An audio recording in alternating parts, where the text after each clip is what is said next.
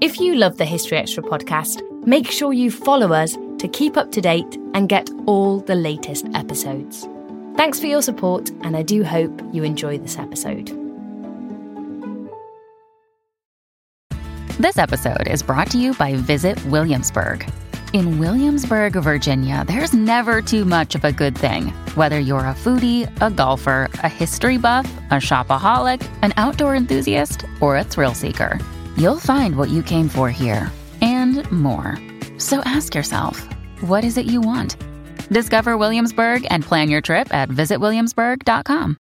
Another day is here, and you're ready for it. What to wear? Check. Breakfast, lunch, and dinner? Check. Planning for what's next and how to save for it? That's where Bank of America can help.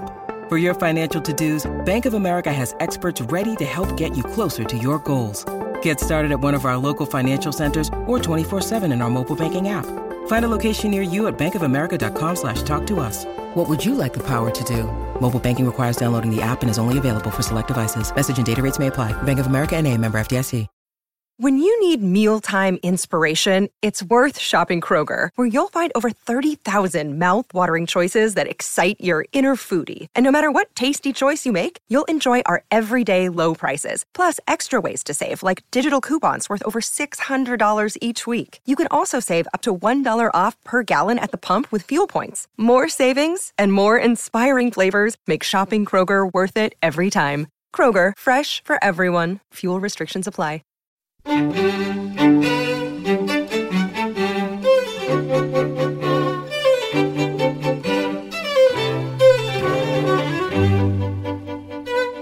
Hello, I'm Rob Attar, and this is the fourth History Extra podcast for June 2012. The History Extra podcast is put together by the team behind BBC History Magazine, which is Britain's best-selling history magazine. You can find it in all good newsagents and on subscription. And there are more details on our website, historyextra.com. We're also available digitally these days. You can purchase our Kindle edition direct from the Amazon website, and our iPad edition is available from the Apple newsstand.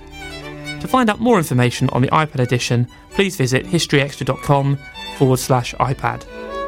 And as always, we can be found on facebook.com/historyextra and twitter.com/historyextra.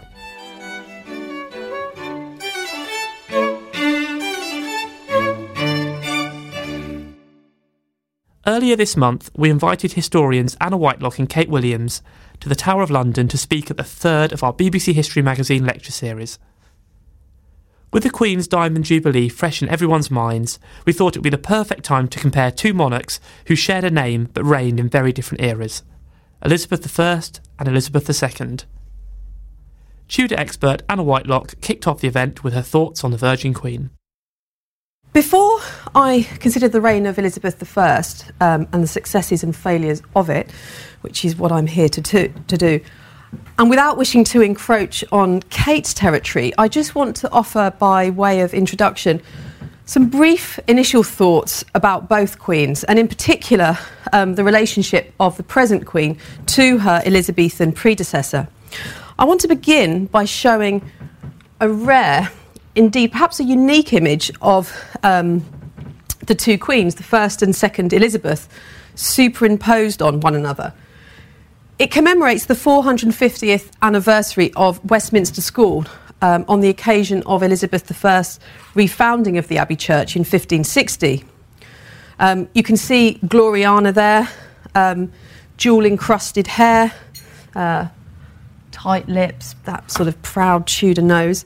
And eclipsing her is our present Queen, who perhaps there with her softer features, but obviously the hair very familiar to us, and the crown tiara, albeit a sort of rather softer, perhaps less iconic image. What unites them, however, I think is probably a purposefulness of expression. They're there, very focused, looking very determined. And here, as I say, in this, what I think is a unique image, these two great queens, divided from each other by some 3 centuries, are together. What's interesting about this is that from the beginning of the reign of the second Elizabeth, our present Queen, she set out very deliberately and clearly to distance herself from any association with her legendary predecessor. in her Christmas broadcast of 1953, she said, "Some people have expressed the hope that my reign may mark a new Elizabethan age. Frankly, I do not feel myself at all like my great Tudor forebear, who was blessed with neither husband nor children, who ruled as a despot and was never able to leave her native shores." So she made her position quite clear. So Gloriana was firmly put into her box and not really exhumed until July 1967, when a somewhat odd decision was taken that the Queen would knight the round-the-world yachtsman Francis Chichester, not at Buckingham Palace, but at a public ceremony at Greenwich, using the same sword that Elizabeth I had used to knight Sir Francis Drake on board the Golden Hind in 1580. And it was the beginning, obviously it was a kind of great media event, and it was the beginning of a succession of what I think we sort of would now describe as reinventions of tradition. And these were sort of then began to be scattered unevenly through the reign. 1977 for the Silver Jubilee, there was the relighting of the Armada beacons, and we saw something similar just last weekend or the weekend before for the Diamond Jubilee.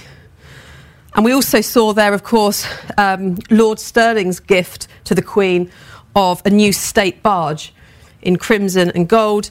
This led the Jubilee Thames pageant, and this was, of course, called Gloriana. And this, of course, couldn't have escaped the notice of palace officials. I mean, everything that happened on that pageant had to go through the Royal Palace and be signed off by it. And so clearly they would have condoned this direct sort of exhuming, if you like, of Elizabethan England and the first Elizabeth. And here we have the second Elizabeth proudly being shown it. Now, the present Queen, of course, was named Elizabeth after her mother. And in a sense, I suppose it was bad luck to be landed with such a name that had such resonant associations and obviously such achievements to live up to. So yes, the Queen's been sort of reluctant to have herself or compare herself to Elizabeth. But I think now, 60 years on, perhaps there is reason to revisit the two Elizabeths, whose reigns have obviously been so dramatically different. But in many ways, I think there have been similarities between them. And I think it certainly invites a debate about how the current Queen will be remembered in the future. And we might perhaps discuss that after both Kate and I have spoken.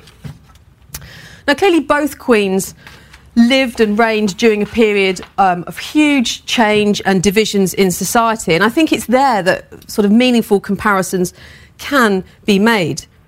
The central role of the monarchy remains, as it did, of course, in the 16th century, a focus of national unity through symbol and image and ritual. And, of course, we saw that again just a couple of weekends ago in the Jubilee with all that flag waving going on. The role of the monarchy, of course, is as a living embodiment of the crown, the font of honour and justice, head of the armed forces, supreme governor of the Church of England. And, of course, all of these things are reflected in ceremonies such as the state opening of Parliament, the placing of the royal coat of arms in law courts, prayers for the monarch in church services, and so on. And, of course, although we might not have the accession day tilts with knights paying homage to the Queen, that, of course, Elizabeth I famously had, we do have Trooping the Colour, where the Queen surveys the troops. The Queen, of course, visits the regions, opens buildings, and of course meets with various sections of society and hosts foreign representatives at whether it be garden parties or state banquets, etc. What I want to suggest today, though, is that Elizabeth I really inaugurated what we'd probably describe as a kind of popular monarchy with a light touch, or at least a very sure touch. Elizabeth II clearly has built on that and has ensured that the monarchy has survived in a period of rapid change. And I think in many ways she's managed to build on the work that Elizabeth I, or the foundations that she initially set.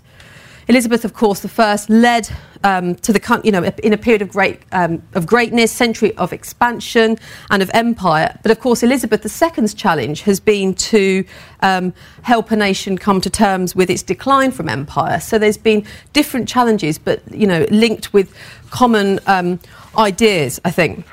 Now, of course, Elizabeth I, there she is. She reigned for 45 years. She's long been recognised as one of the great national icons. She was in the top 10 of the 2002, I can't believe it was 2002, such a long time ago, Greatest Britain poll. And she's also just been shortlisted in a recent national poll that's been organised by Chalk Valley History Festival. And she's there up against Shakespeare, Alfred the Great, Winston Churchill and Charles Darwin. And I'm going to be there championing her against the likes of Ian Hislop, who's going to be arguing the case for Shakespeare. So, not intimidating at all. But anyway, before I prepare for that debate and swat up on all of Elizabeth I's achievements, I want to consider those, but also perhaps the other side of Elizabeth that we're perhaps not so familiar with, and think about some of her failures, or at least limitations. Now, of course, Elizabeth has always been and continues to be attractive to academics, biographers, and, of course, Hollywood. And this has assured her celluloid immortality. New history books, historical novels, films appear almost every year. The most recent Hollywood offering, of course, which came out actually in 2007. I don't think there's been one since, has there? Elizabeth film that I've missed? No, good. So this is Elizabeth the Golden Age. I don't know whether anyone's seen it, but it's a very familiar portrayal of Elizabeth, of course, as national icon, Protestant heroine, celebrated for the defeat of the Spanish Armada. And she's there pictured in armour.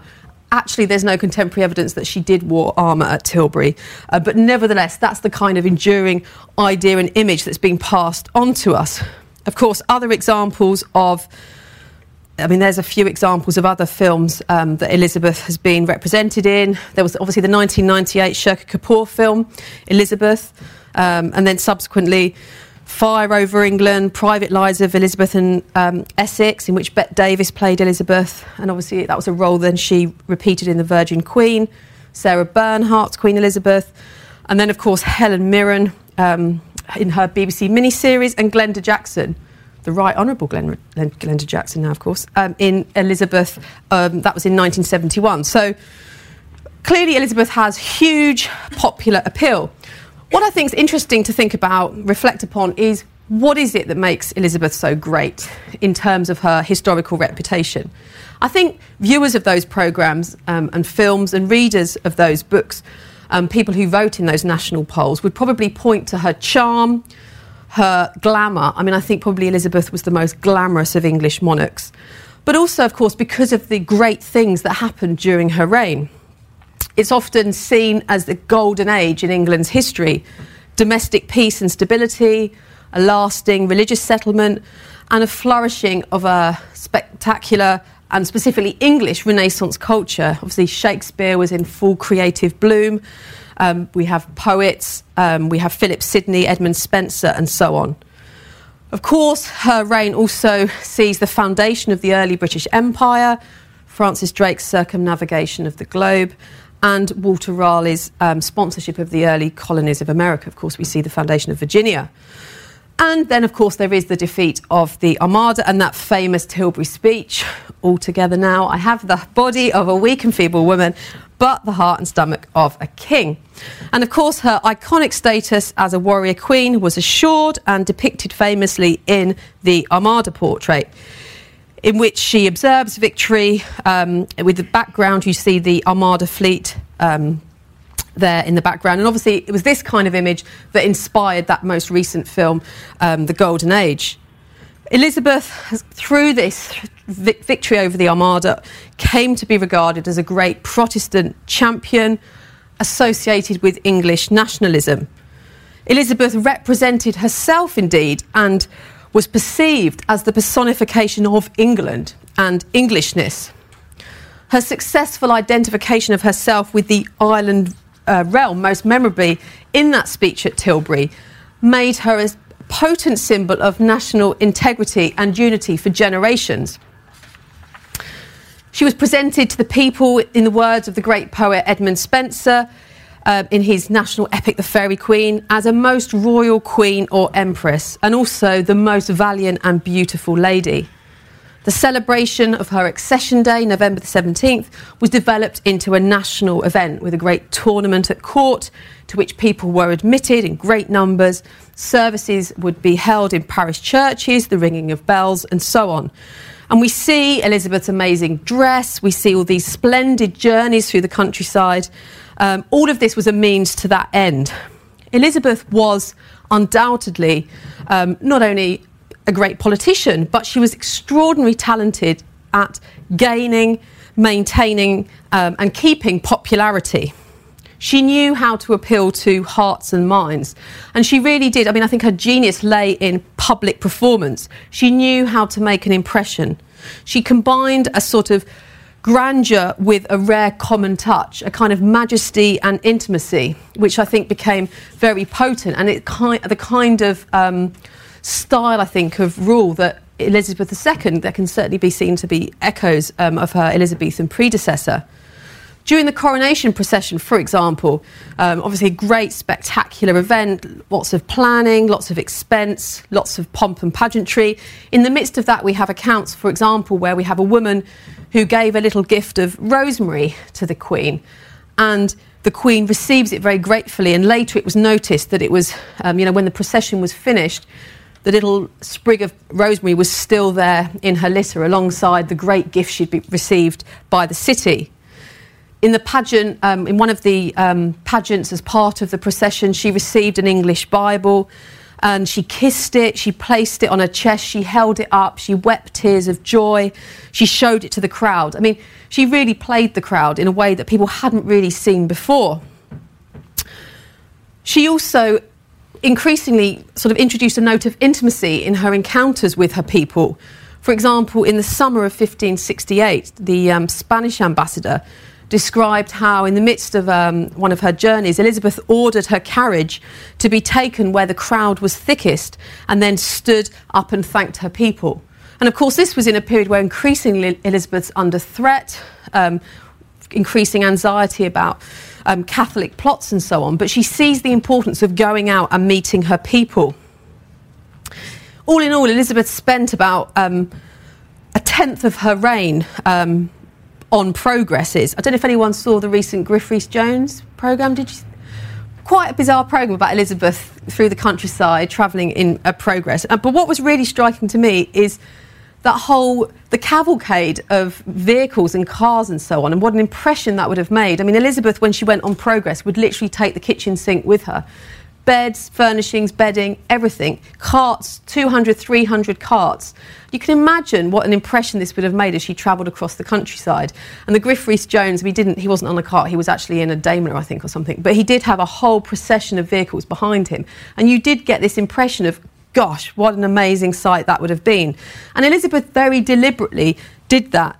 She saw the importance of being seen by her people and being shown to as wider public as possible. And I think, therefore, in the Elizabethan progresses, we can see the birth of the royal walkabout, which, of course, Elizabeth II is so adept at performing. We also see through rituals Elizabeth becoming particularly acquainted with her people and sort of, again, showing this common touch. There were set-piece encounters such as on Maunday Thursday, when she would wash the feet of many poor women, and as many poor women as her age. So as she got older, she would wash the feet of that number of women. She would distribute clothes and loaves and fishes and so on. So again, very physical engagement with her people.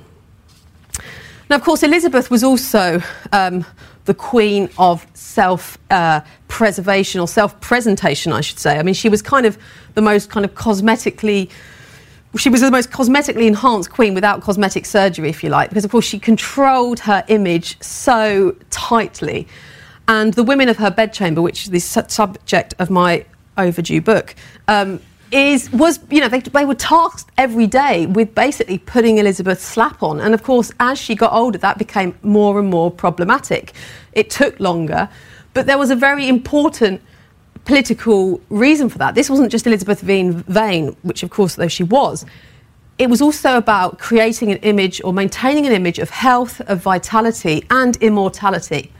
Because, of course, Elizabeth didn't marry and she didn't have an heir.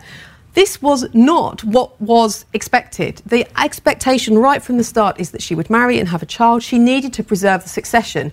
One of the kind of basic must-dos of any monarch was to preserve the succession and produce an heir, and Elizabeth didn't. And so it became increasingly important to show an image of health and vitality through her reign, both when she did meet people at court, hence the importance of her bedchamber women, and hence, of course, the uproar when in 1601, at the end of her reign, the Earl of Essex, who comes back from Ireland, just storms into her bedchamber and she's not made up. And it's like, oh my goodness. And of course, we know what happened to the Earl of Essex. So control of Elizabeth's image was absolutely central. And that wasn't just Elizabeth's image in the flesh, but of course about how she was represented in portraiture. Elizabeth had maintained tight control over portraits. At the beginning of the reign, there was a proclamation drawn up in 1563 where it was talking about that any unofficial images that didn't show the Queen in the best possible light would be destroyed. Probably that proclamation wasn't issued, but certainly at the end of her reign in 1596, a proclamation was issued which basically said that any pictures that didn't have the Queen's approval, that hadn't been approved by her Queen's sergeant painter, would be destroyed. And the idea that the Queen could simply not be showed to be ageing. And of course, we're all familiar with that mask of youth. And so, although more paintings survive of Elizabeth, I think, than any previous English monarch, but the irony is that very few of them bear really any resemblance to actually what Elizabeth looked like in real life. And of course, very few of them were actually painted with Elizabeth there directly in front of them. And representations of the Queen, of course, through her life become ever more elaborate and less lifelike. I mean, she becomes this kind of goddess figure. She certainly couldn't be presented as a kind of spinster queen, which of course she was. I think probably, we all have probably this image of Elizabeth in our minds. I mean, and what's so striking to me, that in an age where we're all obsessed with what goes on in people's bedrooms, that actually what goes on in Elizabeth's bedroom and the ideas of sexual immorality and scandal, which were absolutely rife in not just Elizabeth's court and in England, but across Europe, Elizabeth was she was a subject of derision, of complete mockery because of the alleged relationship she was having with Robert Dudley and a number of other people. And what's kind of interesting, that as her reputation's been forged in the years subsequently, she's not really been represented as sexually immoral and promiscuous, which was one of the kind of abiding discourses that were going on at the time. But instead we think of her as the Virgin Queen, which of course was, again, a very deliberate creation of Elizabeth. Right at the beginning of the reign, of course, Elizabeth styled herself as young, attractive, fertile. The expectation was that she would marry, and she needed to show herself to be a very healthy, potential fertile bride. And the health of her body was completely central to all of the marriage negotiations that did happen in Elizabeth's reign. And again, I mean, what I'm talking about in my book, one of the ambassadors' reports are amazing, that they're bribing the women of the bedchamber to find out is Elizabeth having regular periods? They're bribing the laundresses to find out, whether there's blood on the sheets. The ambassadors are bribing the physicians to find out whether Elizabeth is healthy, and when the Queen was ill, or any rumours that she might not be able to have children were, spread all across Europe very, very quickly. And so the idea of the Virgin Queen actually doesn't come in until the late 1570s, when Elizabeth is very clearly past the point of childbearing years. And then, of course, Elizabeth makes a virtue out of basically being a spinster queen. She makes a virtue out of her virginity and becomes the mother of the nation. And all that kind of maternal instinct that she should have, used to nurture children, she uses to nurture her people. And so again, Elizabeth has this ability to kind of make good out of something that was actually really politically fatal, not only not to have an heir, but also to be seen as an unmarried woman, because that was naturally going to provoke all kinds of rumour and scandal. But not only that, not only does Elizabeth sort of represent herself in portraiture and so on as the Virgin Queen. But she also, I think, styles herself as something of a political hermaphrodite. And we see that, of course, in the Armada speech, where she talks about, I have the body of a weak and feeble woman, but the heart and stomach of a king. And we see this in a series of other speeches and portraits and poems and so on, that Elizabeth is actually claiming to be both a man, have a sort of male political body, as well as being that of a queen as well. Which again, is very bold reinterpretation and trying to overcome the limitations of her sex. So, of course, we know of Elizabeth's achievements, and anybody who goes to Westminster Abbey and goes to look at her tomb, the list of her, achievements are there. Not least the religious settlement, which was said to have, brought domestic stability after periods of obviously great religious change. However, there's a very different story also, of course, to tell. There's an argument, of course, that religious settlement really didn't settle anything and, of course, left a number of loose ends which remained entangled, really, for the next 200 years, if not more. And, of course, we can begin to see, as historians are now doing, looking back from the perspective of the Civil War, back through Elizabeth's reign and seeing some of the seeds of that instability being sown in Elizabeth's reign. This kind of reappraise of Elizabeth has really only started since probably the 1980s. There's a really strange preface to a book, an edited collection called Dissing Elizabeth. It's by an American academic, and she writes in the introduction how sort of beginning of I think it sort of when she started writing the book in the 1990s, she was ringing up a load of sort of historians saying, I want to write a book that kind of looks at Elizabeth in a rather different way than usual, thinks about some of the limitations and perhaps failures of her reign. And she says in the introduction, I got so many no's, people just didn't want to say anything bad about Elizabeth, which is, slightly bizarre. And I think she has managed to seduce people over centuries, really, both at the time in those kind of encounters with her people, but subsequently by, historical novelists, academics, and people more widely. But of course the reality is, whilst we can celebrate Elizabeth for the victory over the Armada and so on, she actually presided over numerous military defeats. For example, disaster at Newhaven at the beginning of her reign, where the English had intervened to support the French Huguenots, the Protestants, and basically had to retreat, plague, and really the French resolve cracked, and basically the English had to surrender. And then we see a series of military failures where basically Elizabeth couldn't keep her commanders under control, and so we have Essex going off and doing what he wants to do, really, and not following orders. And Elizabeth, therefore, not really being this kind of strong military figure that she's often celebrated for. We see it, for example, in the naval expeditions of 1596, 1597. Essex is supposed to be capturing the port of Cadiz, and also goes off and wants to sort of be looting and so on, and that takes precedence over strategy. And obviously in Ireland, when Essex is supposed to be going there to defeat the rebels, and he ends up coming to terms with them. So Elizabeth, as this kind of strong military figure, I think we can at least revise that reputation somewhat. There's also, very briefly, just to point out, a whole different idea of Elizabeth, of course, as a persecutor. Of course, Elizabeth, we think of Mary, Bloody Mary, which sort of reputation I've been trying to reconsider in the book that I wrote some time ago. But of course, Elizabeth was a great persecutor herself. Hundreds of Catholics were executed during Elizabeth's reign. And as I pointed out, Elizabeth, the other kind of discourse that was going on in her reign was this whole idea of her as being promiscuous and sexually immoral. And, the extent to which this was a live issue across Europe, I can't overstate. And as I pointed out, it's remarkable how these negative discourses, these negative images, have played such a little part on the myth of Elizabeth as it's been passed down to us.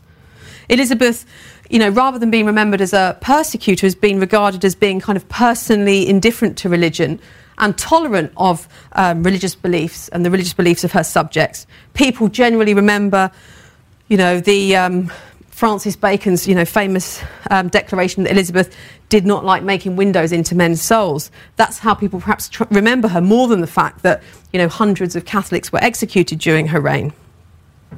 And again, this whole charges of sexual immorality, those charges haven't really stuck, and certainly haven't really been played upon in Hollywood films, which you imagine they might be. I just wanted to, moving towards the end, I just wanted to sort of point to a description of Elizabeth in the last years of her reign. And we can begin to see the massive gap between image and reality. The French ambassador is at court in 1597, and he describes in a series of dispatches audiences that he had with the ageing Elizabeth. And really, they're among the most vivid really pen portraits that they are of her. And he describes her face as long, thin and very aged. Under a great reddish-coloured wig, her teeth were yellow, many of them missing, so that she could not be understood when she spoke quickly. And he goes on to talk about this really kind of nervy figure who sort of sits there fidgeting, and she's sort of twisting and untwisting her sleeves. She repeatedly, interestingly, he describes how she repeatedly kind of opens the front of her robe as if she was kind of hot. I guess she was having some kind of hot flush or something. And in a way, sort of being caught between trying to style herself as this kind of young queen, but at the same time actually being very kind of wrinkled and, her teeth falling out. She also used to stuff handkerchiefs in her sunken cheeks to kind of, again, flesh them out and also to cover her teeth. And we see a number of descriptions like that. But of course, at that time that we see, that the French ambassador there was talking about, this is how Elizabeth is being portrayed in portraits. And you can see, the gap between appearance and reality is absolutely massive. This is the rainbow portrait that actually is from the very end of Elizabeth's reign, when Elizabeth is actually dying. She's lying on a sort of bedroom floor, refusing to go to bed because she realises that will be her last time she gets up once she goes to bed, or she won't get up again, I should say, and it would be her deathbed. And so there's this kind of really sad image of her lying on the floor on cushions in her private apartments and just not wanting to go to bed, and finally having to kind of be carried there. But as I say, this is the kind of images that were being circulated at the time. And we also have here, of course, the Ditchley portrait from the 1590s, largest portrait known of Queen Elizabeth. And she's standing there like some sort of great goddess on the globe, her head amongst the heavens. She's standing on a map, specifically, of course, of England. So again, this massive gap between appearance and reality is enormous. Just to finish, I also wanted to say that as I was kind of thinking about this, I was struck by the report of one foreign ambassador who said this.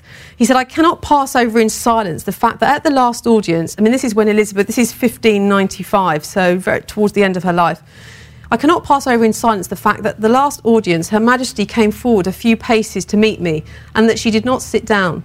She stood for longer than a full hour by the clock, conversing with me, which is astounding for such a queen of such eminence," and he added, "of such great age." And for me, I was just reminded by the commentary, of which I probably was part of the Thames River pageant, when everybody was going about how, she stood for the whole time for 3 or 4 hours, and what a symbol of endurance and strength, and, she lived up to the occasion. And similarly, we have a moment right at the end of Elizabeth's reign, 1601, which was actually, people sort of think of it as her last speech to Parliament. It wasn't, but it's been described as the golden speech. And again, she manages to capture this sort of knowing that her end was near. She manages to make this kind of brilliant speech that, of course, has gone down or has become so central to the forging of her reputation. She says, "To be a king and wear a crown is the thing most glorious to me. For myself, I was never so much initialed with the potent name of a king or royal authority, but royal authority of a queen, and as delighted that God had made me his instrument to maintain his truth and glory and this kingdom from dishonour, damage, tyranny and oppression. And though you may have had and may have many mightier and wiser princes sitting in this seat, yet you never had nor shall have any that will love you better." So this kind of touch of humility there at the end, which again, I think we probably can reflect on from the current Queen's tributes or her response to the Jubilee. And again, we have Elizabeth pointing out herself or styling herself as this kind of political hermaphrodite, this kind of image or rhetoric that she was both male and female, had masculine and feminine attributes. By the end of the reign, of course, Gloriana's image was faltering, but such was the control over representations of her image. But this is the kind of thing that we see being churned out. It's not until after her death, we've got the Ermine portrait there, And of course, this is the coronation portrait, which was actually painted right at the end of the reign, even though, of course, it was there to represent the coronation. This is a sort of image that we have right after Elizabeth's reign, where we begin to see a representation more akin to reality. This kind of portrait wasn't allowed to be circulated at the time. And of course, this is an image from 1610. So what are we left with in terms of Elizabeth? Well, I think we can say that Elizabeth was a consummate survivor, perhaps less a great achiever. She was, in many ways, fortunate to have the benefit of her sister, of Mary, who, of course, she didn't want to acknowledge ever during her reign. But, of course, Mary, in many ways, had set or blazed a trail for female monarchy and, in many ways encountered the kind of hurdles that Elizabeth then didn't have to go over herself. Mary had established a kind of political equality that Elizabeth was able to benefit from. However, I think, perhaps when we sort of think about Elizabeth in terms of her reputation and perhaps what Elizabeth II can borrow from Elizabeth, I think we can say that the first Elizabeth probably can make the claim to be the first English ruler to make image the very essence of her authority, that placed monarchy under a spotlight and on a stage where it became increasingly important, the presentation, performance and popularity. And I think it's that really that perhaps is Elizabeth's most potent legacy to her successor. Thank you.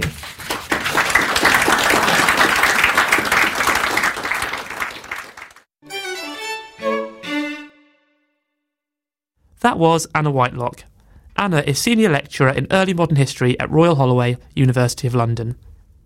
Her most recent book is Mary Tudor, England's First Queen, which is published by Bloomsbury. Anna is also a frequent contributor to BBC History magazine, and readers might recall her article on Elizabeth I's anniversary celebrations in our June issue. So let's return to the Tower of London now as Kate Williams takes to the podium to reflect on the life of Elizabeth II. Well, I'm so thrilled to be here talking about to Elizabeth. Impossible act to follow after Anna, and that's such a fascinating talk. It gave me so much food for thought. And what I was thinking about was how much, as Anna was saying, Elizabeth II, despite saying, yes, she wasn't blessed with husband and children, in her early reign, how much Elizabeth II has borrowed from Elizabeth I. Anna's marvellous showing of that diptych portrait of the fabulous one of Elizabeth I in that great big white dress, the great big kind of white studded dress, the jewels studding, they're like little jewels, aren't they, studding each bit of the dress. I thought that outfit, which is so iconic about Elizabeth I, completely reminded me of the Queen's actual outfit on the Diamond Flotilla. The white, the studding, just as Anna was saying, she was on the barge like an Elizabethan person, dressed like Elizabeth I, and the Queen hardly ever wears white. I'm rather better on royal history than I am on royal fashion, but even I know that the Queen prefers blue and pink and colours like that. So she was wearing white, and she completely evoked Elizabeth I there, going down the barge. And I think she's increasingly aware of how she has a lot to borrow from Elizabeth I as her reign progresses. I think as she grows older, she's accepting how much she is like Elizabeth I. And there's a lot, as Anna was saying, that we can borrow from her. The use of image is absolutely crucial. I think our queens in general are better at proclaiming their image, at using their image, than our kings. Victoria was a great one of promoting herself as this middle-class queen in her bonnet and her black dress and looking very plain and no pomp, compared to the pomp and excess of George IV and William IV that just made people angry. And Elizabeth II has made this very careful showing of herself as moving a line between glamour and also humility. So there was no particular gold excess and bling over the Diamond Jubilee weekend. We saw quite a snazzy gold outfit on Monday night, but in general on Tuesday, the actual great celebration of her accession, of her coronation, it was quite a comparatively plain outfit, and I think that absolutely keys in with what we expect of a queen in austerity Britain. And also, as Anna was saying, Elizabeth I was a great tourer. In fact, no one really toured again until Victoria, and then everyone went quiet again on the touring front until Elizabeth II, who is our most travelled monarch. Elizabeth II also, I was particularly interested in what Anna was saying about the political hermaphrodite, because she too is something of a political hermaphrodite. She her father, George VI, her mother, the Queen Mother, then Queen Elizabeth, her father was a rather nervous speaker, but as we all saw in the marvellous King's Speech, he mastered it and became a very good speaker, almost to rival his brother, Edward VIII. And her mother, but he was often rather irascible. And on a South African tour, he said, "I'd like to shoot them." And the Queen had to say to him, "But Bertie, darling, you can't shoot them all." And so she was the kind of, the oil over troubled waters, and she'd go and shake hands and smile. And as William Shawcross told us in his biography, she invented the royal wave. Vital invention for modern life. And so she had the waving and the smiling, and he had the speechifying. And it's almost as if Elizabeth II have combined both the qualities of her parents, both the speeches, which she has been an incredibly successful speaker. We think of after the death of Diana in 1997 and the level of feeling against her, and she came on and gave this address to the nation and said, as a mother and as a grandmother, and completely changed the public mood, just merely addressing the nation very briefly. She's a great speaker and also terribly good at the smiling and the shaking hands and the waving. But one of the key ways in which I think Elizabeth II and Elizabeth I have in common is the fact that neither of them were meant to be queen. Both of them had these very insecure childhoods, and neither of them at first were meant to be queen. It's terribly touching, when you read the work about Elizabeth I, that after her mother was executed, she was demoted from princess to lady, and that's what she became. And Elizabeth II was rather the different. She was born into this rather cheery, happy family in which life was focused around running around after the dogs and playing with corgis, and then was catapulted when she was 10 into the role of heiress presumptive by the abdication of Edward VIII. So she was born in 1926, in April 1926, April 21st, 1926, and here she is with her parents, the Duke and Duchess of York. He was the second son of George V, and very nervous, not a particularly academic high flyer. Perhaps it doesn't matter for royalty. In fact, he once graduated 66th out of 67th at Dartmouth Naval College. So I wonder whether he was actually 67, and they just they made someone go bottom just because it would look too bad to have the prince being bottom. But he, like so many of our royal predecessors, went to Cambridge anyway. And he was a very shy, man, a very nervous man, and fell head over heels after the war with Elizabeth Bowes-Lyon, this young girl from a large family in Scotland. At the time, 1919, Virginia Nicholson's written this splendid book about it. So many young women had no idea of the man they might meet. They knew they were never going to marry, ever, because they were going to be spinsters. She has this great story in which a headmistress, stands in front of all the girls and says, most of you girls are going to be spinsters. They don't think about marriage. You have to think about something else to do. Young ladies like Elizabeth Bowes-Lyon kept on thinking about marriage because they could do. She was pretty and sparkling and vivacious and full of fun, and men flocked around her. The last few men that there were flocked around her, and Bertie fell desperately in love with her. But she repeatedly turned him down. Her family were not traditional courtiers. In fact, they weren't very keen on him at all. There's this great letter that she writes to her friend when she writes, "Bertie is coming to stay with us this weekend. Ghastly." Not a great start, but he really had to battle for her, and the third time he asked her to marry him, she finally agreed, and he was absolutely over the moon. And the birth of their first child, Elizabeth, was quite thrilling. She was born by caesarean section, and in those days, of course, royals didn't go to hospital, heaven forbid, so they set up an operation to perform a C-section in her house in Mayfair, which really, I think, takes home birth to a whole new level, really. And this was why apparently C-section babies are a lot cuter than the other babies because they don't have to get squashed. So she was a terribly cute and perfect baby, and Queen Mary was completely delighted by her. "I do hope you and Papa are as delighted as we are to have a granddaughter, or would you sooner have another grandson?" Albert, Duke of York, wrote to Queen Mary, "I know Elizabeth wants a daughter." And there she is with a rather cute little face there, smiling away, and the Queen Mother, the Duchess of York, was delighted by her little girl, and they petted her endlessly, and so did Queen Mary and King George. King George V and Queen Mary were very strict parents. Right until their children were adults, they couldn't speak until they were spoken to, and they had to back out of the room, but they fell in love with the little girl in a way that they didn't fall in love with any of their other grandchildren. The two sons of Princess Mary, George V, just sat there looking grumpy, going, they make a lot of noise. But the little girl was everyone's favourite. When she was older, she used to ride George V around, sit on top of him, and pull his ears and pretend he was a horse. The Archbishop of Canterbury was rather shocked when he walked into the room and saw the king being ridden by the young princess and her pulling his ears and calling him Big Ears. And she also called him Grandpa England, which was adopted by the press. So she was a conscientious little girl who kept her nursery spotlessly tidy. When she wasn't riding around on her granddad's back and pulling his ears and laughing at him being called Big Ears, she was tidying up. She is one of our tidiest monarchs, I think, in history. She loved tidying, and she was so tidy that, unlike me, she used to panic her that her shoes weren't neatly arranged by the side of her bed. So she used to get out of bed over and over again until the shoes were perfectly lined up. And she was so thrifty and organised that she used to, when she had a present, take the wrapping, not all that ripping wrapping paper off like, well, I do and small children do, and I still do. So she used to smooth it all out and pile it up into piles. So she would have been the most frustrating person ever to play pass the parcel with, obviously, because she'd always be sorting it out, except that, as a royal, she'd have to win. And I love the early pictures of her. You can really see what a cute little girl she was. And there's something, I think, also more carefree here, because she was literally born into this family just to have fun.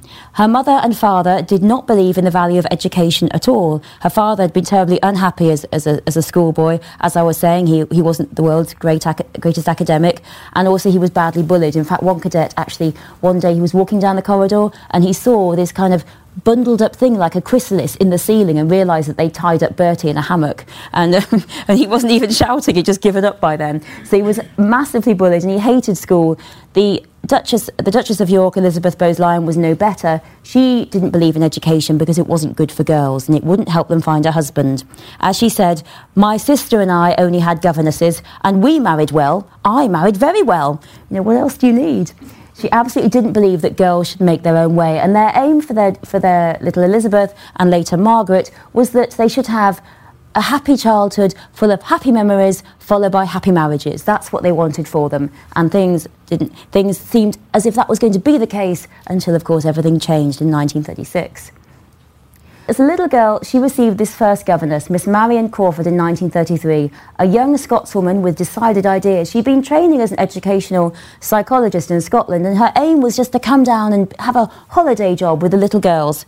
Instead, she ended up staying until after Elizabeth was married. Then she was sent away, and then she wrote her memoirs, The Two Princesses, which caused a scandal in the palace, which caused much upset for Elizabeth and her mother, and they never forgave Miss Crawford. But Miss Crawford turned up to teach little Elizabeth, who was by then nearly 7 and hadn't had a governess by then. So you can see, rather lax attitude to education, and also little Margaret, who'd been born in 1930. She turned up and she went into Elizabeth's room to greet her, and she said she'd expected a very spoilt little girl. And instead she turned up there, and there was a little girl, Elizabeth at 7, was sitting in her bed, and she was pretending to ride her horses. And Miss Crawford said, good evening, and she said, I'm sorry I can't talk now. I'm taking my horses round the park. I take them twice around the park before I go to bed to exercise them. And then she had to negotiate a very difficult corner. And then she said to Miss Crawford, Why have you such short hair? Miss Crawford said, it's the fashion. And Elizabeth turned back, carried on riding her horses, and then said, are you going to stay with us? Will you play with us tomorrow? And that was it. She was incredibly decisive about whether she liked or didn't like someone, as we later see with Prince Philip, fell in love with him at 13, never wavered or looked at another man.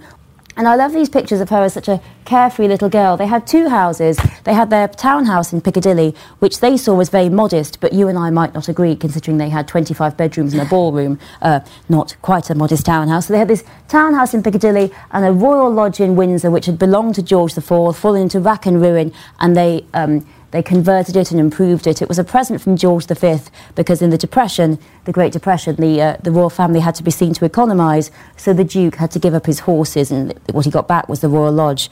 His brother, the Prince of Wales, future Edward VIII, was told he had to take less private jet flights to the south of France.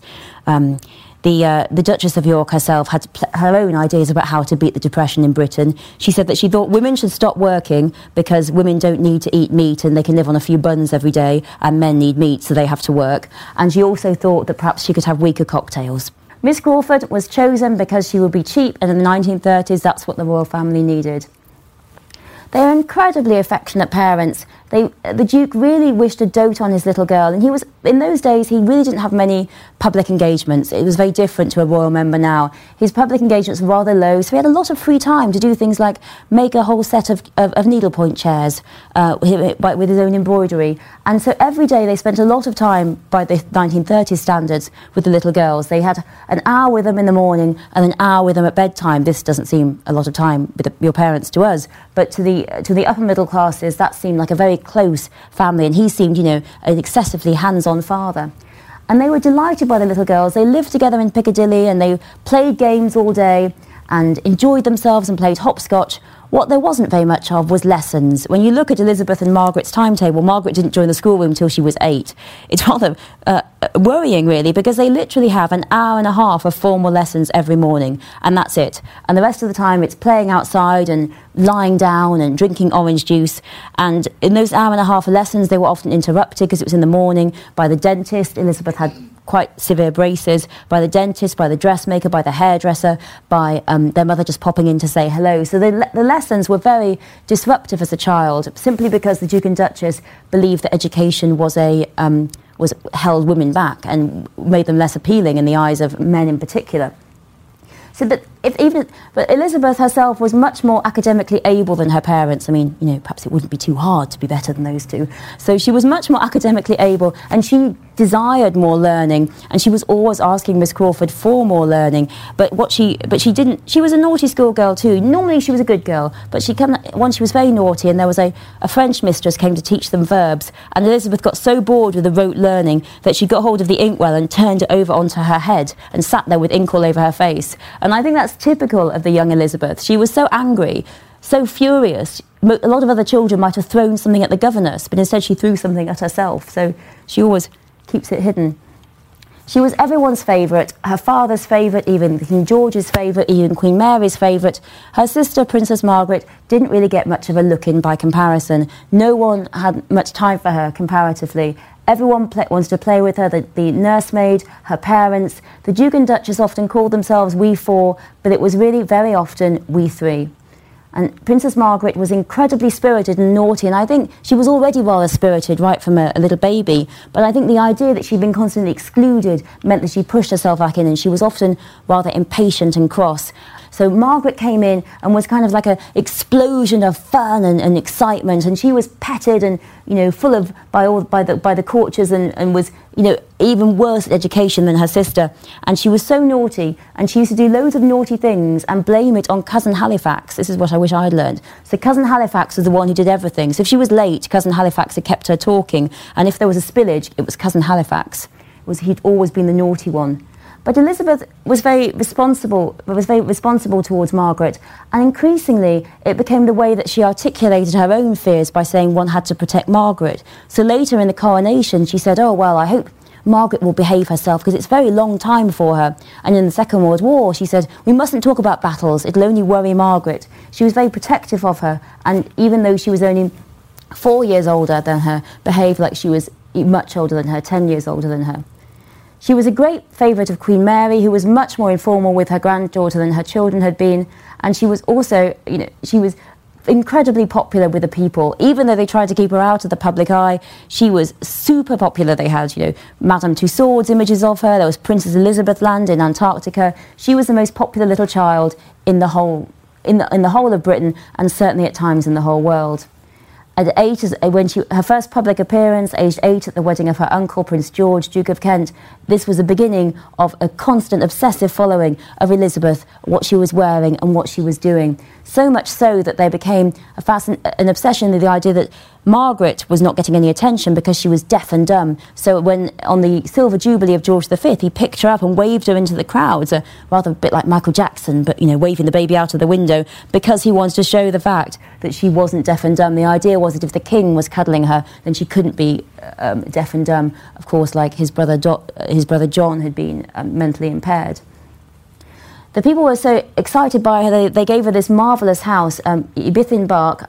My father is Welsh and would weep at my pronunciation of it, but the little cottage in Welsh, which Andrew Marr showed in his marvellous book programme about the Queen, he actually got in and interviewed Princess Eugenie in there, and there they are, this cottage that was given to them by the people of Wales. Everything in it was 3/4 size. It was to advertise Welsh craftsmanship, and it was in Windsor Castle, and they had little washing powders, little sofas, little curtains. Everything was absolutely so small, and it was kept intact until the Second World War, in which there was a great appeal for aluminium in 1940, and Lady Redesdale put out this appeal for aluminium, and people across the country gave aluminium in bits of beds, bits of saucepans. Some people gave in their false limbs, and the girls donated their aluminium tea set. And the idea was with this aluminium could all make a Spitfire. So the girls were very thrilled that one day that their aluminium tea set became a Spitfire. So the obsession with her image and the importance of her image became increasingly evident to the royal family. So they began to have her painted more,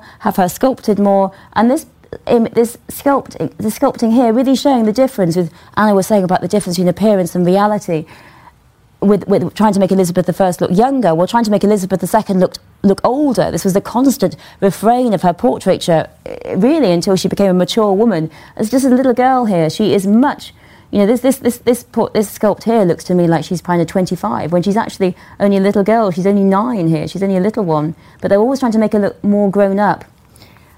The Queen, of course, loves her corgis, loves her dogs. She adores them, and it was exactly the same for corgis in her lifetime, in her childhood. The Queen mother had this favourite corgi called Dookie. The first corgi was called Dookie, Jane, and then there was Dookie, and then the Queen had her corgi on her own 18th birthday, loved him so much she took him on honeymoon with her and wrote to her mother, "We're having a lovely honeymoon. Susan is sleeping by the fire."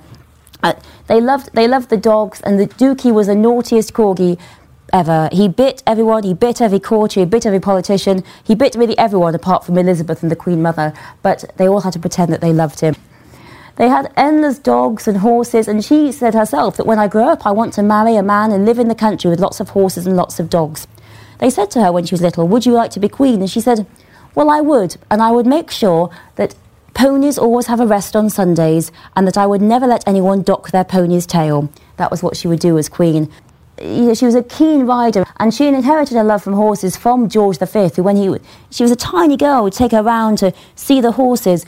And that's fascinating to me, that her family and George V and Queen Mary were so preoccupied by her as a little girl when she was only young, because it was very possible that her mother might have had a little boy, but simply it seemed to everyone that Elizabeth was the ideal child, even though she was the first female heiress presumptive to have a sibling. Elizabeth I, of course, did have a sibling, but not, she was kind of dead by then, and Victoria had no sibling, and so when the abdication occurred and Elizabeth became heiress presumptive, there was a large investigation as to whether or not she had more precedence to the throne than her sister, because it seems to us absolutely common sense that she did, but not to them. They weren't really sure whether she did or she didn't, because there was no precedent for a woman, horrors, inheriting the throne. So she continued with her horses, and her parents tried very hard to give her a normal childhood, and one of their efforts was through the Buckingham Palace pack. First of all, it was the Piccadilly pack, and then the Buckingham Palace pack of guides, and Margaret was a brownie also. They used to run around the palace grounds and play semaphore in the palace corridors and go camping outside and making sausages.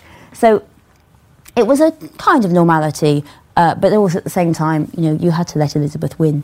Well, everything changed in 1936. It was the year, everyone calls it, of 3 kings. At the end of 1935, George V was growing iller and iller and died at the beginning of 1936. His death hastened by his doctor, who it's amazing to read his letters, his diaries. They go, well, he's really, George V, he's really hanging on to life. I know, I'll inject him with a quarter of a gram of morphine, a half a gram of cocaine, and some more laudanum. So I'll inject all of that, try and hurry it on, and hurry on the death. And it wasn't because he was in pain. He was in a coma. He wasn't in particular distress. They hurried on the death, so it would make sure it would coincide with the more fitting morning newspapers. It would coincide with the publication of the Times in the morning, so it wouldn't have to be publicised in one of those awful rags like the Evening Standard, but by happening in the evening. So they literally killed him at the last minute so he could actually get into the Times.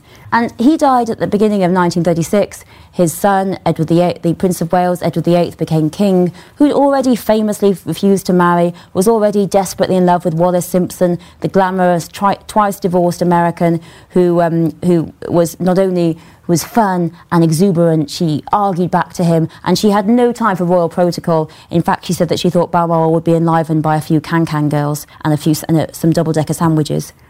She tried. He was so obsessed with Wallis Simpson, he had eyes for no one else. In the summer, rather than summering in Balmoral as kings normally did, he went off on the Dalmatian coast on an amazing tour of love with her.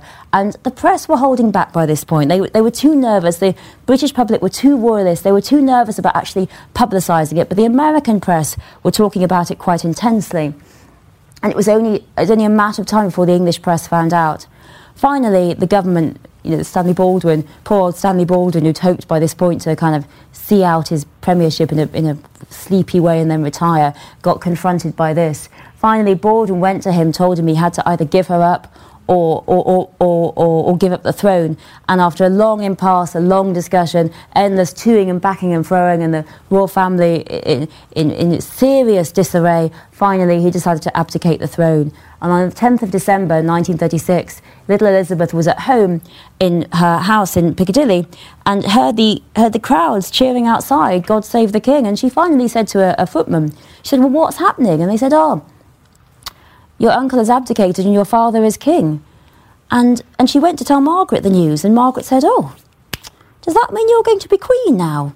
And Elizabeth said, yes, I suppose it does. And that was it. She then promptly sat down, and she sat down with a piece of paper and wrote down her notes and the swimming lesson they'd had that morning, and wrote abdication day on the top.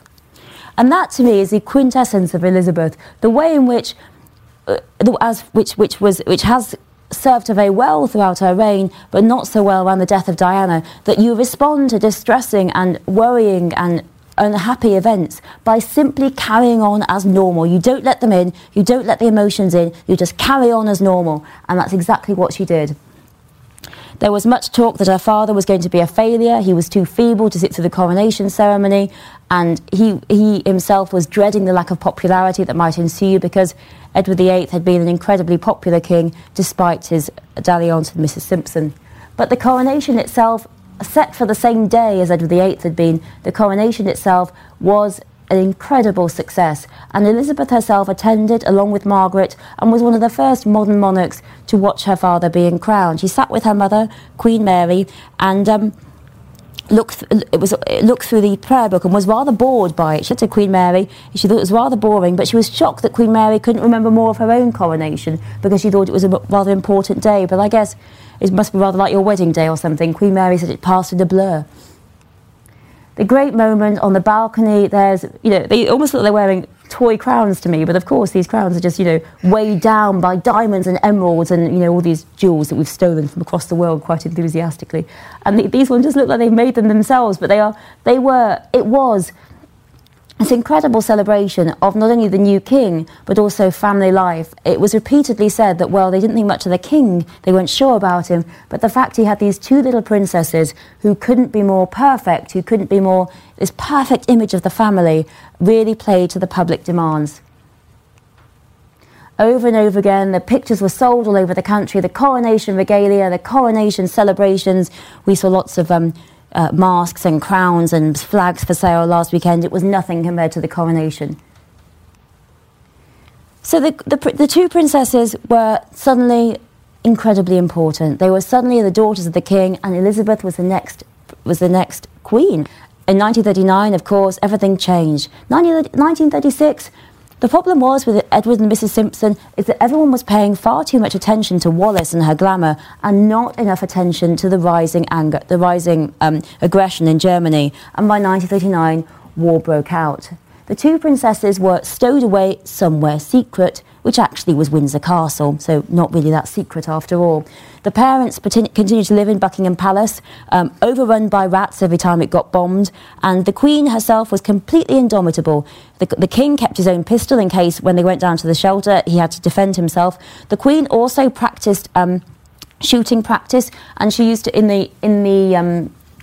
the Buckingham Palace, which is why Hitler said he completely feared her effect on national morale. She practiced shooting so gaily that when there were more rats after a bombing, she said she'd use them as target practice instead. So they were completely indomitable in the face of war, and the two little girls had to be incredibly brave as well, even though they were separated from their parents, with Miss Crawford in Windsor Castle, there despite the air raids. And there were an incredible amount of air raids around Windsor Castle. About 70 bombs were dropped in total. The windows used to shake, and the Queen herself, the Princess herself, of course, heard Dunkirk. There was one day when there was incredible explosions, and it was because Dunkirk was happening, and they could hear it that far away in Windsor Castle. And they'd also seen the appeal for all the boats to come out and help people, to come out and collect people from Dunkirk, which, of course, as Anna told us all so well, participated in the Diamond Jubilee Flotilla. So the princesses and Princess Elizabeth and Princess Margaret were vital to national morale during this period, and particularly, finally, in 1940, when the palace finally allowed them to broadcast to the children of America, saying, and North America and Canada, saying how much they sympathised with them being locked away and leaving their parents.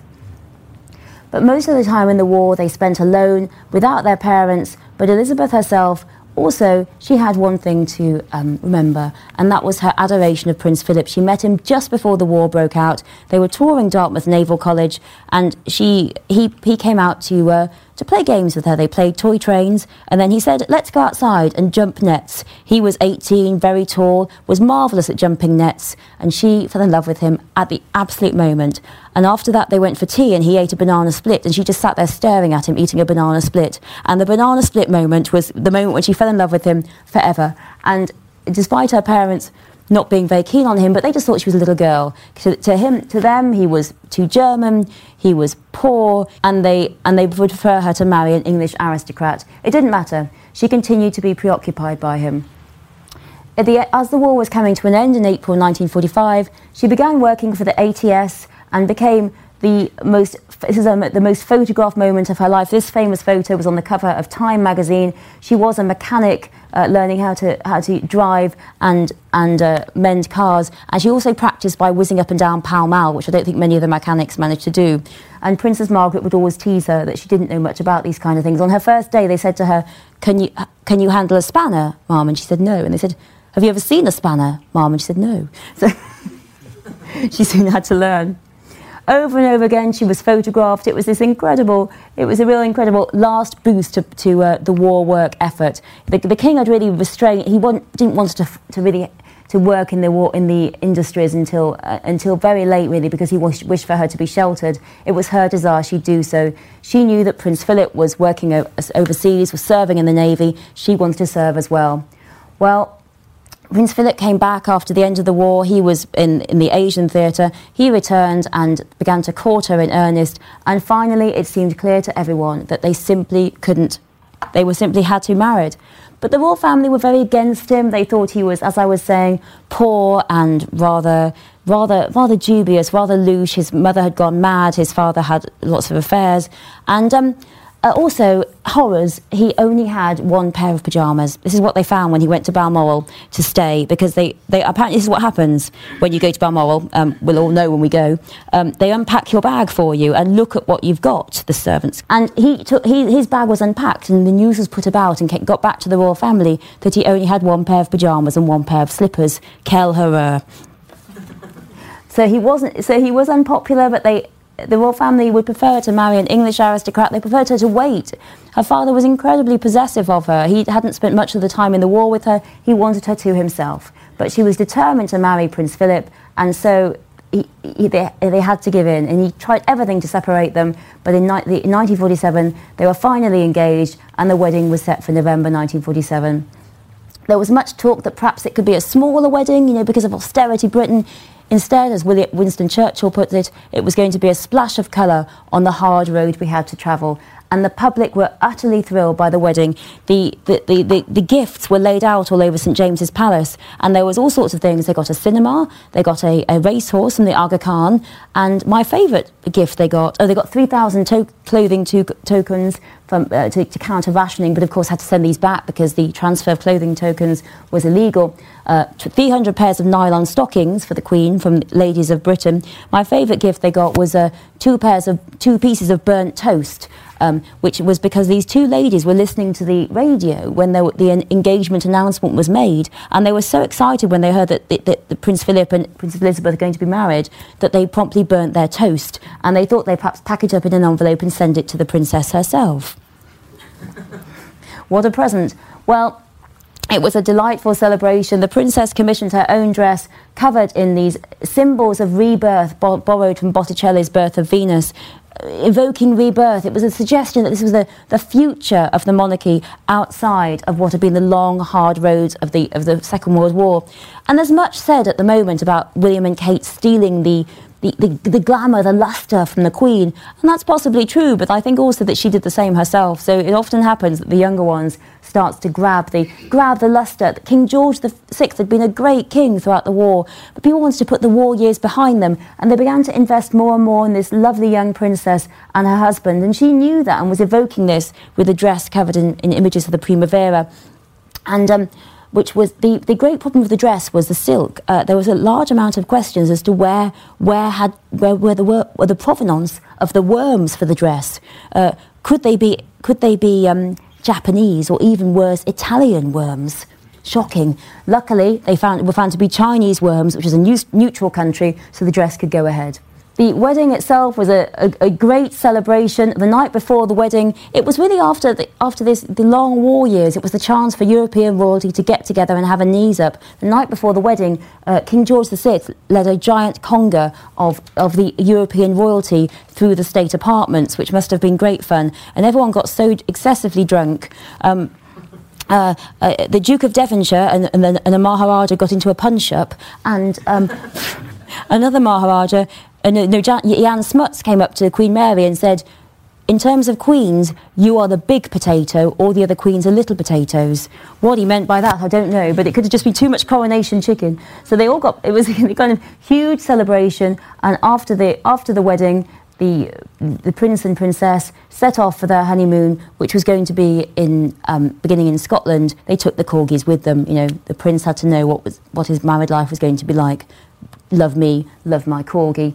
They were so popular that when they tried to go to church, they went to church and people used everything to try and get up and look through the windows, including a sideboard and 4 chairs. And after they'd gone, they dashed in to try and sit in the same place. The obsession, the popularity of the prince and princess was so excessively so. As her father was growing increasingly ill, he was exhausted, he was old, and also wouldn't give up his passion for smoking. She and Prince Philip took on a lot of their duties, touring the Commonwealth repeatedly. George VI was growing iller and iller, and it was becoming increasingly obvious to the rest of the people that he was dying. But the Queen, the royal family, the Queen Mother, they simply couldn't see it that way. And so when he couldn't go on a Commonwealth tour of Africa, the Queen herself, the Princess Elizabeth herself, took over the role, and she and Prince Philip set off to Kenya to start off the great big tour of Africa that the King was going to undertake. They were staying that night on the 5th of February. They went to stay on a hunting lodge, and this is a special hunting lodge that you could see. You can sit in this kind of tree house and look down and over a watering hole and see all the bison and monkeys and all the things coming in and drinking. And back in England, George VI he went out hunting. He said to his valet, "Let's go hunting again tomorrow." He went to bed. At midnight, someone saw him adjusting his window. At 7 o'clock next morning, when the valet came in with his tea, he was dead. So we don't know exactly what time he died in between 12 o'clock and 7 o'clock. So we don't know exactly what time Elizabeth was queen. She's one of the few people we don't. And she's also one of the few people who was out of the country when she became queen. The last one before her was George I, and he had the excuse that he was Elector of Hanover at the time. She was suddenly queen, And she didn't know. No one knew. As her lady-in-waiting said, because of where we were at the time, we were some of the last people in the world to know. The only reason why they knew was because the Queen's secretary happened to be at lunch at a nearby hotel and saw a journalist looking completely traumatised. And he said to him, what's wrong? And the journalist said, the King's dead. And he said, right. And he rang back to the lodge and got Prince Philip's equerry to steal the radio from behind Prince Philip, where Prince Philip was sitting, and so he crawled along the floor and reached up, nicked the radio, crawled back again before Prince Philip noticed, and then tuned in really quietly to the BBC and heard the news, and then went to tell Prince Philip that he had to tell his wife that she was Queen. So it was Prince Philip's job to tell his wife that she was Queen. She flew back. First met Winston Churchill, her first Prime Minister, the great statesman Churchill. He was devastated at the loss of George VI. He'd adored him. He was, always theatrical. They told him of the news. He was in bed working, and he suddenly began weeping, bursting into tears, saying, "I can't work with her. She's only a child." But he got over it. Later, by the end of the year, he said, that was February. By the end of the year, he said no one could do her role better than, if they'd searched the world for a movie star, she would be the best one in the world. And her great coronation, the great celebration of her monarchy, with the marvellous time in which, in 1953, which it would seem to be the end of austerity Britain. Even though rationing was still current, Churchill rather wildly took us off the sugar ration for 1953, and so the Ministry of Food were absolutely terrified that we were going to end up with completely sugared out, but we were going to be invaded by more Germans because of this wild need for sugar. This incredible celebration, on the end of her coronation, she lit these lamps going up and down the Mall, and it was as if it was the beginning of a new reign, a new Elizabethan era. And after it's been nothing but, we might say, until the death of Diana, unalloyed success for the Queen. Her travelling around the world, even though, as we were saying, her father saw himself as the King of Empire, she sees herself as the Queen of Commonwealth. The Empire has utterly disintegrated. The 1977, the Silver Jubilee, she talked about the end of Empire. That's not even relevant now. Our Empire has utterly and thankfully disintegrated. She herself has been tirelessly touring, tirelessly waving, tirelessly walking, and the birth of her children, as she said, about rather cruelly, I think, about poor Elizabeth I, that she wasn't blessed with a husband and children like me.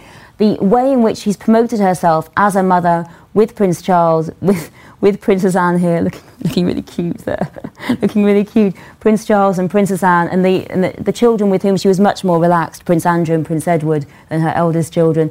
These family portraits here, the real intimacy of these family portraits go right back, I feel, to Victoria, and she had these very intimate family portraits with her children painted by Winterhalter that made this kind of her as such a successful middle-class monarch. And when everyone read things about awful divorces, they say, "Oh, so unlike the home life of our own dear Queen." Elizabeth and Philip promoted this idea of the ideal home, the ideal family that they were definitely part of, which of course completely collapsed in the 1990s when her children embarked, when the marriages of her children were not as successful as their own. The 1990s were a time were the most difficult time of Elizabeth's reign. The burning down of Windsor Castle and the massive outcry there was when it was suggested that the taxpayer might fund it, the divorces, and finally the death of Diana in 1997, in which there was much complaint against the Queen, and her attitude of "let's get on with things," as I was talking about, held her in not good stead at all. So the Queen now, in her Diamond Jubilee year, she's only got a few more years to try and overtake our longest reigning monarch and beat Victoria. So if she makes it to the 10th of September 2015, she's going to beat Victoria. And then after that, she beats Victoria. Her next one she's got to do is she's got to beat Louis XIV of France and get it to 72 years.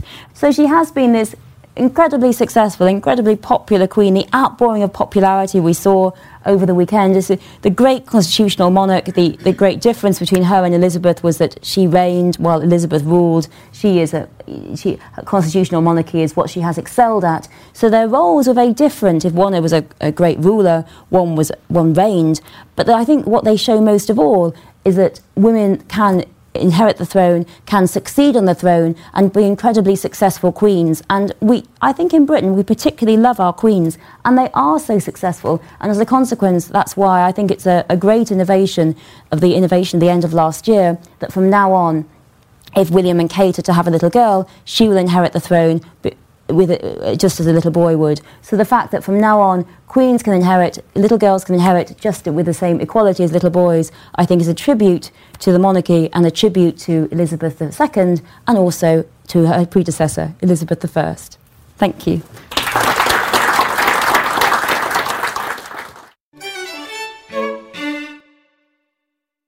That was Kate Williams. Kate is a historian and novelist. Her latest book is Young Elizabeth, The Making of Our Queen, which is published by Wynefeld and Nicholson. This was the concluding lecture in the Tower of London series. We organised them in association with Historic Royal Palaces, who run the Tower of London, Hampton Court, Kew Palace and other royal venues. You can find out more about Historic Royal Palaces at hrp.org.uk. We hope to be organising more lectures in the near future, so please keep an eye on the magazine and an ear on the podcast for details of that. Well, that's it for this week's podcast. Do join us again next week when we'll be discussing the National Health Service and the Battle of Monte Cassino. In the meantime, keep an eye on our website, historyextra.com, for blogs, quizzes, galleries and much, much more. Plus, don't forget you can find our new Kindle and iPad editions on the Amazon website and the Apple newsstand respectively. The History Extra weekly podcast is put together in Bristol and produced by Dave Gibson.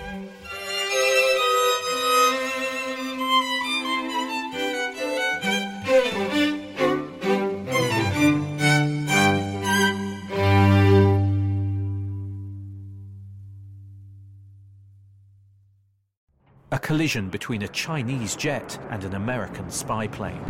He came and rammed into our left wing. With relations increasingly strained, what are the chances of things spinning out of control? The Western world was asleep. I'm Gordon Carrera. I'll be exploring the friction in this most important of relationships and asking, has the West taken its eye off the ball? You cannot ignore China. From BBC Radio 4, this is Shadow War, China and the West. Listen wherever you get your podcasts.